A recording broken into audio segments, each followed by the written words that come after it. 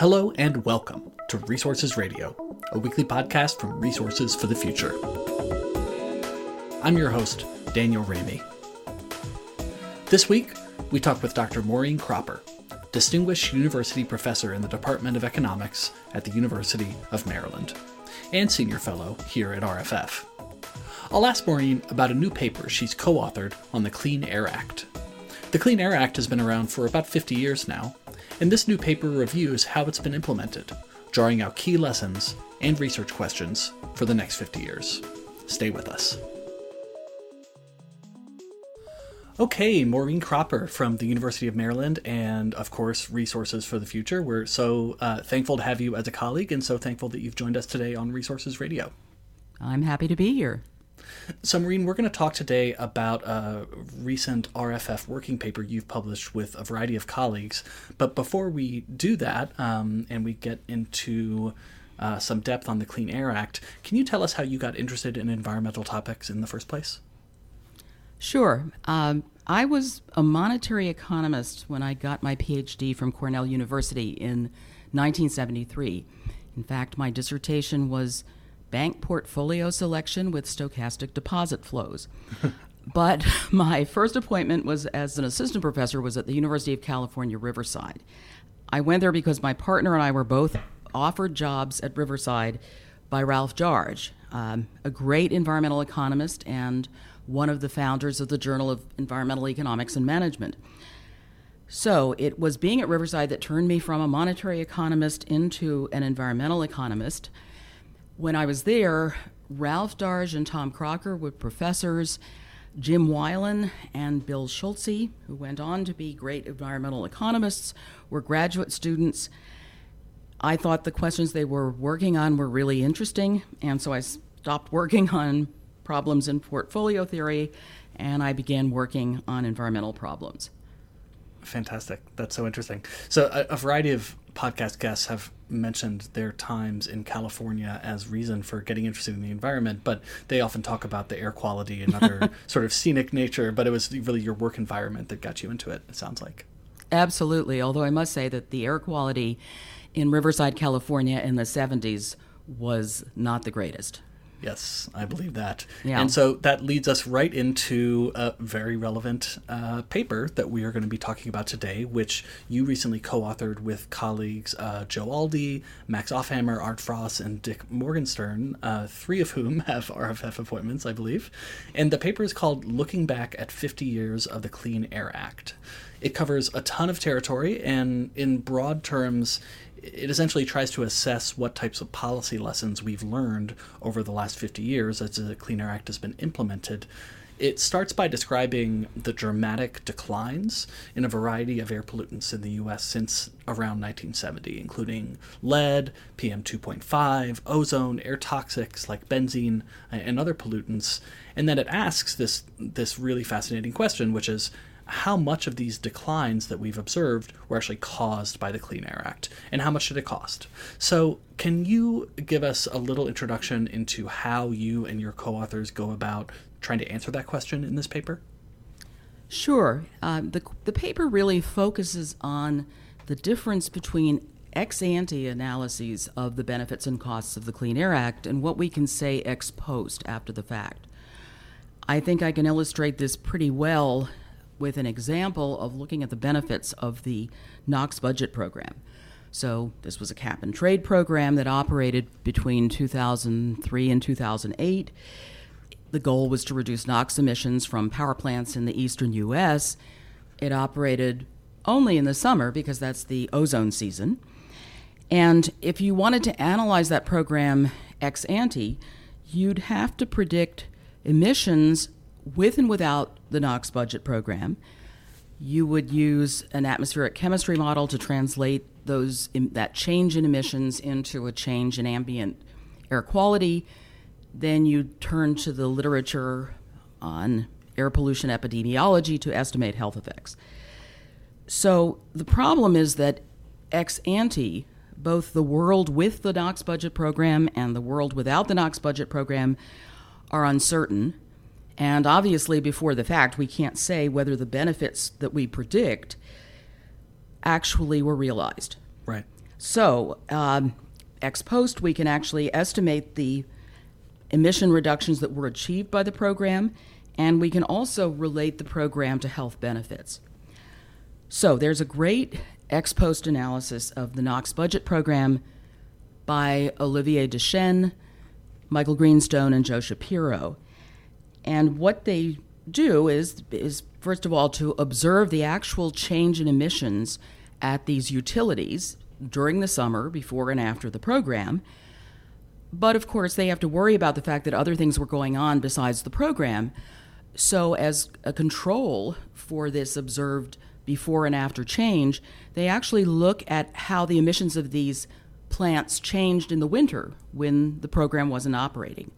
Interesting. Yeah, and they actually can use a second set of controls because plants in the western U.S. were not subject to the program. Right. So what they do is to estimate the impact of the program on NOx emissions.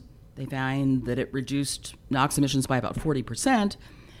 It reduced mean ozone concentrations only by about 6%, but it reduced the number of high ozone days by about a third.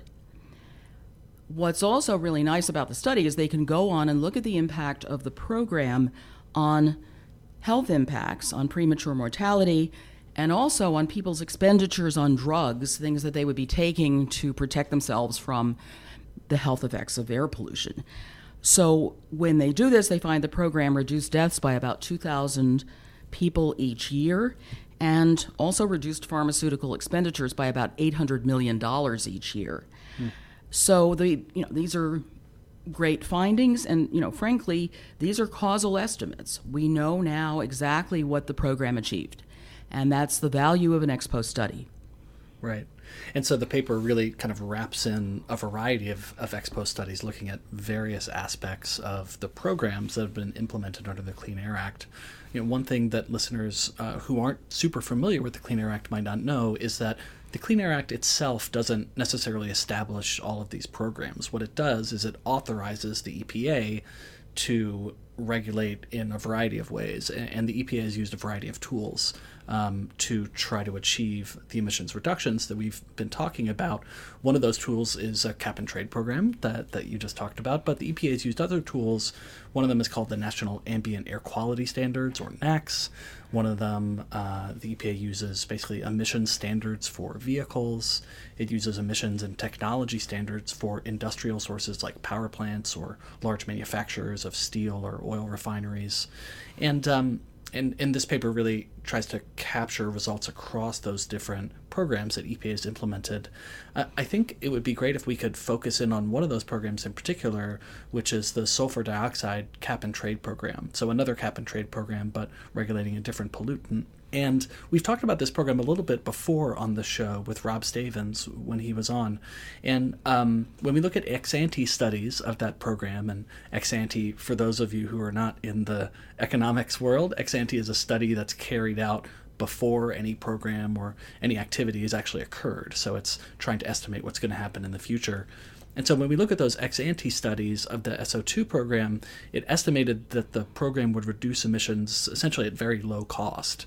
But in 2018, an ex-post study, Maureen, that I believe you were an author on, found that those costs ended up being quite a bit higher than we might have expected before the fact. So can you give us an overview of what you found in that particular analysis? Sure, Daniel. Well, first of all, in terms of the costs of the acid rain program, the big issue is really how much costs were reduced by having a cap and trade program compared to controlling SO2 with a uniform performance standard. Mm-hmm. So what the ex-ante literature is estimating is really the cost saving from trading versus the cost of achieving the same cap of approximately 9 million tons of SO2 by imposing an emission standards that would have been the same for every utility. I see. So the reason why we think that the cap and trade program would actually be cheaper is the uniform standard is forcing all utilities to reduce their emissions to the same number of pounds of sulfur dioxide per unit of heat input But what's going to happen is the marginal cost of doing that will vary greatly across utilities. And what we know from economic theory is that if the utilities that can reduce their emissions at a lower marginal cost reduce their emissions more than average, and they sell the right to emit to firms that are very high marginal cost abaters, then that's going to reduce the total costs of meeting the cap. Right. That's the trade part of the cap and trade program. Exactly. And in fact, you want trading to happen until the marginal cost of reducing another ton of SO2 is the same for all utilities. So I should also say that people assumed that with this cap and trade program, the utilities that would be reducing their emissions a lot would be utilities that were closer to the Powder River Basin, where low sulfur coal is located. They would be the sellers of permits. The buyers of permits would be utilities in the northeastern part of the U.S., farther away from the Powder River Basin. Right. Powder River Basin, for those who might not know, is in Wyoming and stretches into part of Montana, I think. So there are indeed several ex-ante studies that estimate the gains from permit trading compared to the command and control uniform performance standard. In fact, one of those studies was authored by colleagues at Resources for the Future. It was a study by Curtis Carlson, Dallas Bertraw, Karen Palmer, and myself, which we published in the Journal of Political Economy back in 2000, long time ago. So we estimated marginal abatement cost curves for all electricity generating units. We estimated what it would cost to meet the cap if everybody had to obey a uniform standard, and what we would save by trading, assuming that trading was perfect. Assuming that each utility is a cost minimizer, and in the end, we're equalizing marginal abatement costs. Right. And so, we came up with an estimate of something like $780 billion per year cost savings. Those are $1995, so that's not chump change. Mm-hmm. But when you ask the question, how many dollars were saved in reality, that's a really tricky question to answer. First of all, there's really no control group for the electric utilities here under the acid rain program like there was for the NOx budget program. It really, it applied to all utilities throughout the country. Mm-hmm. So what we did in the paper you were referring to, which was written with Ron Chan, Andrew Chupp, and Nick Muller, what we did was to estimate using data on actual compliance behavior of the utilities. We estimated a model to explain where utilities purchased coal from, having observed their purchases, and also whether they installed a scrubber, a flue gas desulfurization unit, to reduce SO2 emissions. In the case of these ex-ante studies, in particular the one I mentioned by Curtis Carlson and colleagues, the assumption was that there would be no more scrubbing because it was much cheaper to fuel switch and buy coal from the Powder River Basin. But in fact, many utilities scrubbed, and we were trying to understand when they scrubbed, when they didn't, and where they got their coal from. So we estimated this model, and then we used it to simulate behavior under trading, under the acid rain program, and also under a uniform performance standard, and we calculated the cost savings that way. Mm-hmm. Okay, so first of all, we did this just for the year 2002.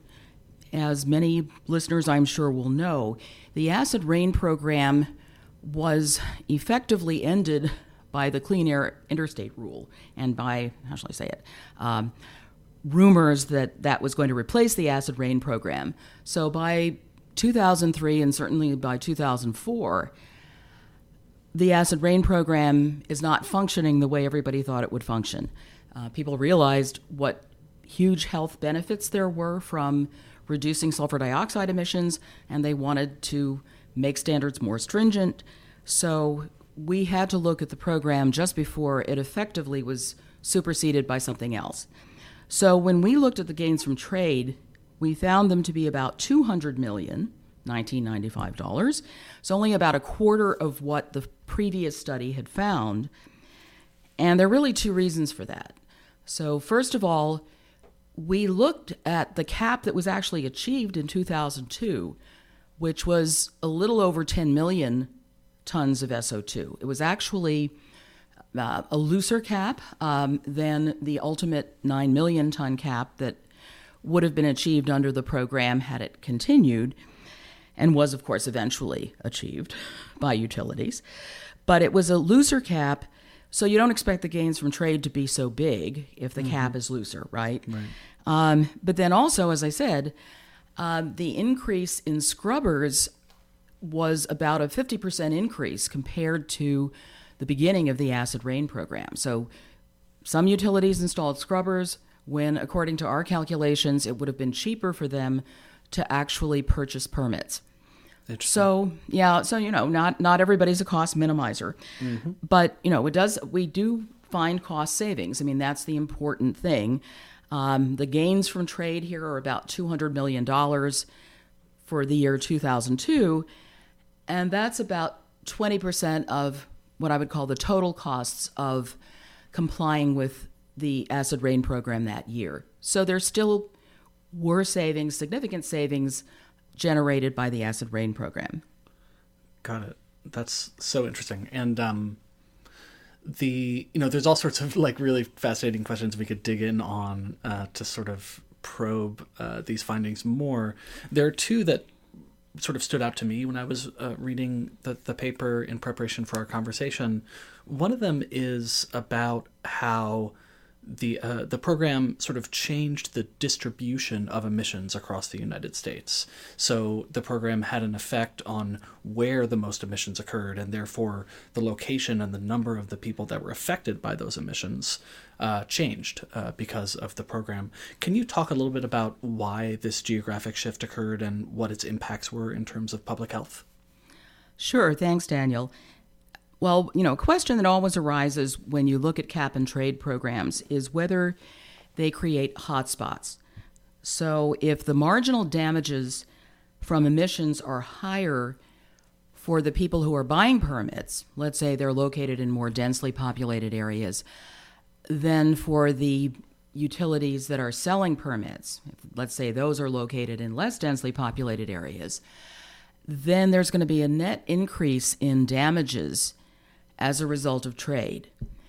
And this is what people were concerned about with the acid rain program, because, as I said a little while ago, the idea was that you would have utilities closer to the Powder River Basin being the sellers. They're in less densely populated areas than utilities in the Northeast and along the Eastern Seaboard, who were largely the buyers of permits.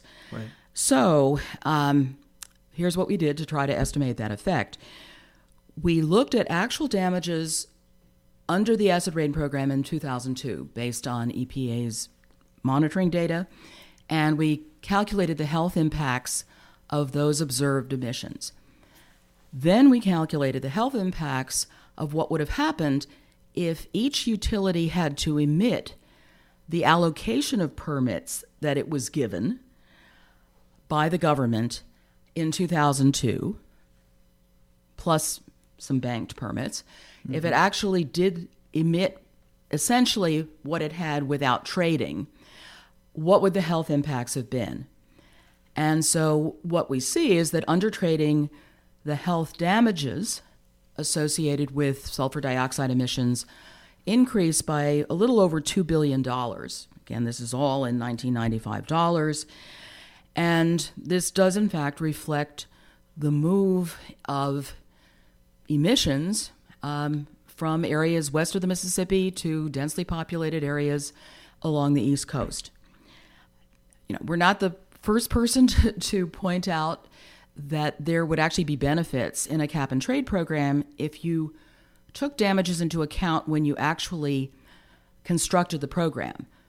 So if instead of having a one-for-one permit trade, you actually said, look, we're going to make utilities trade at ratios that reflect their marginal damage. Mm-hmm. So, if I'm located in the New York metropolitan area, I'm going to have to buy many many permits from a utility in Texas in order to offset 1 ton of my emissions. Right.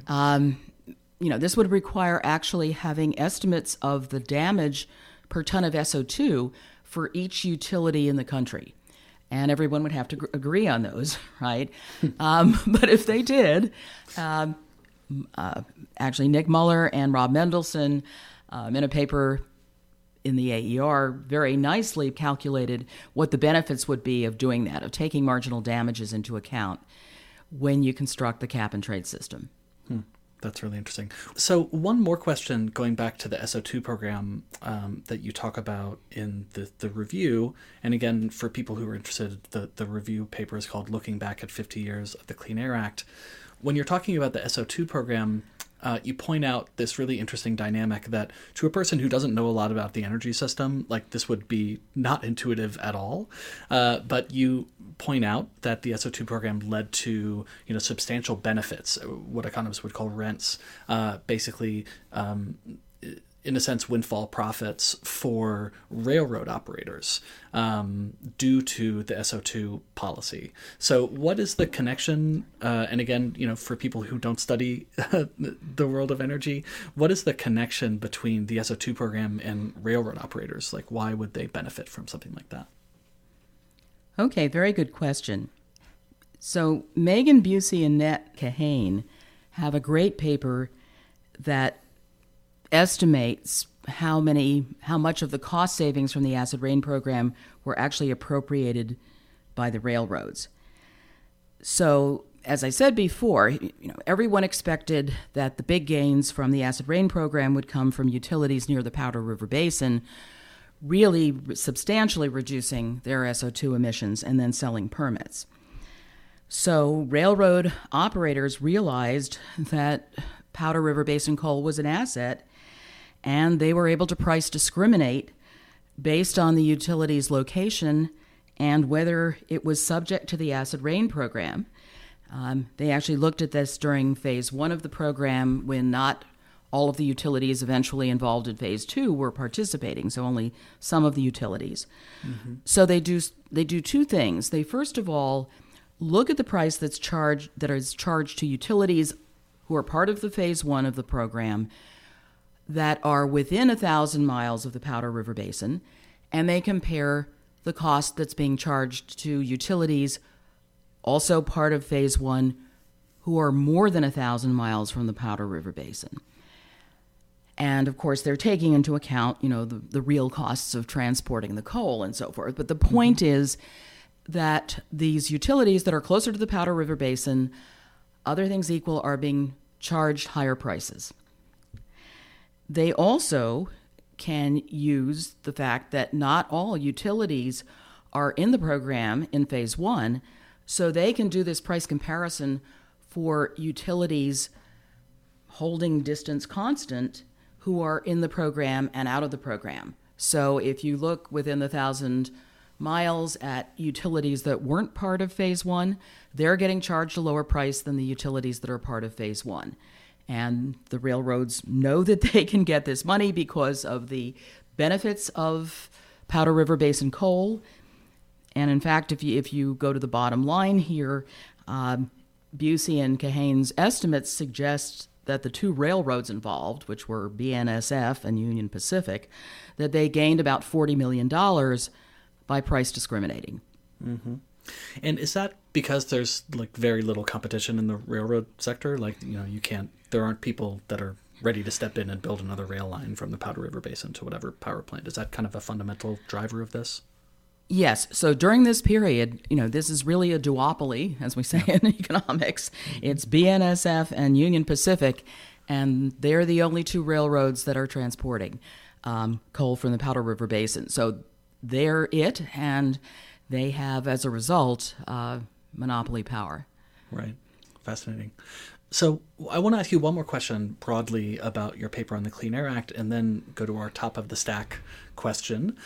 So to close up, I'd like to step back for a minute and ask you about broadly, when you look at the paper, your review as a whole, you review all sorts of topics ranging from the power sector to manufacturers to mobile sources like cars, and you look at a variety of different pollutants. When you step back and look at the whole picture, what are some of the key policy lessons that emerge from your review of how the Clean Air Act has worked over the last 50 years? That's a great question. And the way I'm going to answer it is to say that I think that one of the biggest insights from this ex post literature is really looking at the cost and benefits of environmental policies that vary by location. Actually, one of the key questions in environmental economics is whether environmental policies should be geographically uniform. For example, whether you want to have the same gasoline content regulation everywhere in the United States, or whether you want policies that vary by location. So in the gasoline content example, you would have different regulations for different cities and states, depending on how dirty the air was in those places. Mm-hmm. Okay, so under the Clean Air Act, counties that violated the National Ambient Air Quality Standards were required to implement stricter regulations to reduce ambient particles and particulate matter and ozone and all the other criteria pollutants than counties that were in attainment with the National Ambient Air Quality Standards. And actually, in the 1977 amendments, it was written directly into the amendments that emission standards for new plants who were locating after 77, emission standards will be more stringent in non-attainment than in attainment counties. Mm-hmm. So, like, if your air is dirtier, then you have to do more to clean it up, essentially. Exactly. You've got to do more to clean it up. So, what the literature, though, has shown, and there's a big literature on this, is that the more stringent standards in non-attainment counties shifted the location of manufacturing, at least in high-emitting industries. So industries like iron and steel, plastics, pulp and paper, from non-attainment counties to attainment counties. It also reduced manufacturing employment in non-attainment counties. In fact, according to Michael Greenstone's estimates, it reduced manufacturing jobs by about 39,000 jobs a year from 1972 to 1989, so about 600,000 jobs were lost in non-attainment counties in manufacturing as a result of these spatially varying standards. We don't know whether some of the jobs went to attainment counties. They could have, but work by Reed Walker suggests that for some workers, especially workers who had to change industries, the earnings losses that they suffered were large and permanent. So this really raises the question, it's great to have stringent emission standards in non-attainment counties, but why not have the same stringent standards everywhere? Mm-hmm. So, of course, the answer to that question, what an economist would tell you, is it all depends on the marginal cost of reducing emissions in different locations and the marginal benefits of these more stringent standards. So there is a literature that looks at how the more stringent standards in non-attainment areas actually affected the rate of decline in ambient air pollution. And there's some evidence, at least for some places in some years, and in some cases for particulates, in some cases for ozone, that these reductions were greater in non-attainment than in attainment counties. But the problem is we haven't really done a formal benefit cost test to see whether, in fact, we are better off, or under what circumstances we're better off with uniform standards as opposed to spatially varying standards. And this area, area where this issue comes up is really in terms of reformulated gasoline standards, which vary significantly across the country and, frankly, have segmented the gasoline market. And so the question is really the same question there in terms of, do you want geographically uniform standards or do you want to allow them to vary spatially? Right. That's so interesting. So, yeah, I mean, definitely, while this review does give us a great sense of what we know and what we've learned, it also raises and identifies, some key questions that we still need to get to the bottom of. So let's move on now, Maureen, to our last question that we ask all of our guests, which is what you've been reading or watching or listening to that you'd recommend to our listeners. And because we're talking about air quality today, I thought I'd recommend this technology that's called Purple Air.